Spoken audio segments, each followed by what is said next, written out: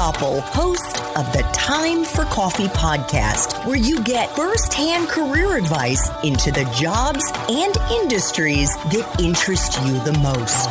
And before we start today's show, I have a quick favor to ask you. If you haven't already, I'd be incredibly grateful if you give us a rating and a review on iTunes. And if you're like me, you need to do it now because you'll forget later and because it's the best way to help others who may be in search of career advice to find this free resource. So press pause if you haven't done it and do it right now.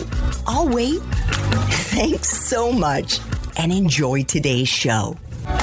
Hey there, Java Junkies. Welcome to another K-Cup mini episode of Time for Coffee. By the way, K-Cups come in 3 sizes, single, double, and triple shots, or roughly 1 minute, 5 minutes, or 10 minutes in length. So if you don't have time to throw back an entire caffeinated career conversation, these K-Cup mini episodes of T4C can give you a quick caffeinated fix, whether you're on the go or you only have a few minutes to binge. So grab your mug and take a chug, because it's time for a caffeinated career double shot K-Cup with my guest, Michael Roderick.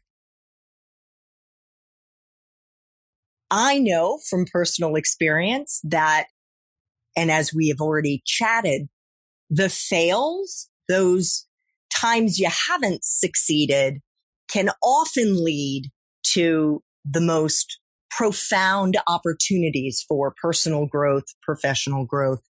Has there been a time in your professional life, Michael, when you struggled, maybe even failed at something? And if so, the important point here is less the fail and more the how you persevered. Yeah. And if there was a lesson that you learned in the process.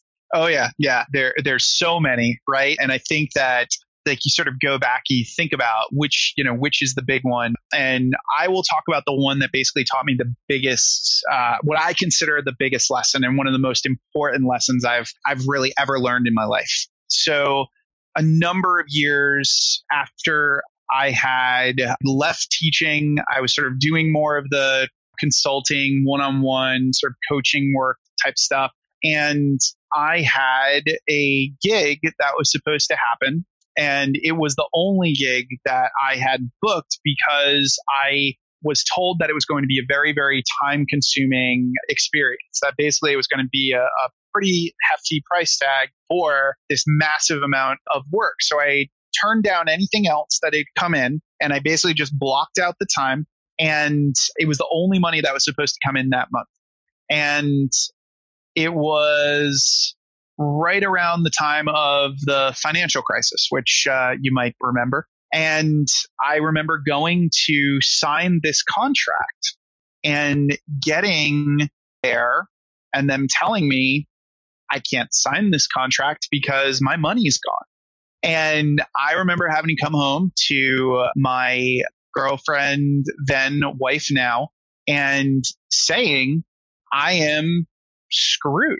We do not have this money. We do not have sort of any way to sort of make this work. And I was reflecting on all of that. And I had this realization that I had been spending all of this time giving and helping others and supporting others. And I was reticent to ever ask for what I needed. I was always, I call it the giver's fix, where when we give and we help, we get this emotional rush as a result. We get this, chemical feel of goodness, and there is no chemical reaction associated with asking. So what tends to happen is, just like an addict, we just keep giving and sort of getting high on that giving experience, right? So I had this moment where I wrote an email to probably close to 100 people that I had met. And I called it Self-Assessment was the title of the email. And I broke down in that email how I had been spending all of this time doing for sort of everybody else. I told about the story that had happened and how basically I've never asked. And I told everybody in that email how much trouble I was in. And I was like, I cannot pay my rent. and I'm not sure what to do. And what I said in that email was, I'm not asking any of you to do anything, but if anybody has ideas, if anybody has advice, if anybody just wants to give a kind word, whatever you have, I'll take it right now. And I remember sending that email and basically being like, wow, everybody's going to think I am such a loser. And I'm like laying on my couch thinking, oh man, this is going to be brutal. All these things that go into your head when you do that. And all of a sudden, my phone just starts buzzing away. And I'm getting emails from people saying like, let's grab coffee and let's talk about this. Or, what are you trying to do? Maybe I can help you, think through this. Oh, I've got a friend I want to introduce you to. And it just like kept sort of flowing. And then I got a call from a friend who was also in the theater world. And she reached out and she basically said, I saw your email and I wanted to call you. I've got another friend who needs a reading done and he has plenty of money to make sure that reading happens. Whatever it is that you need, just tell him that's your price. And I can guarantee you, based on his career, he'll pay it. Like, I'm going to introduce you to him and I just want you to sell whatever package you need to sell to make that money. So she introduces me to this guy. I get on the phone with him. I tell him the amount and he doesn't even blink. And I have my rent. And the thing I learned, from that is that it is so, so important to make sure that the people within your network know what is going on with you. The worst thing that you can do is suffer in silence. That vulnerability creates connection. When you allow people in, when you let them know what's going on, it completely changes everything.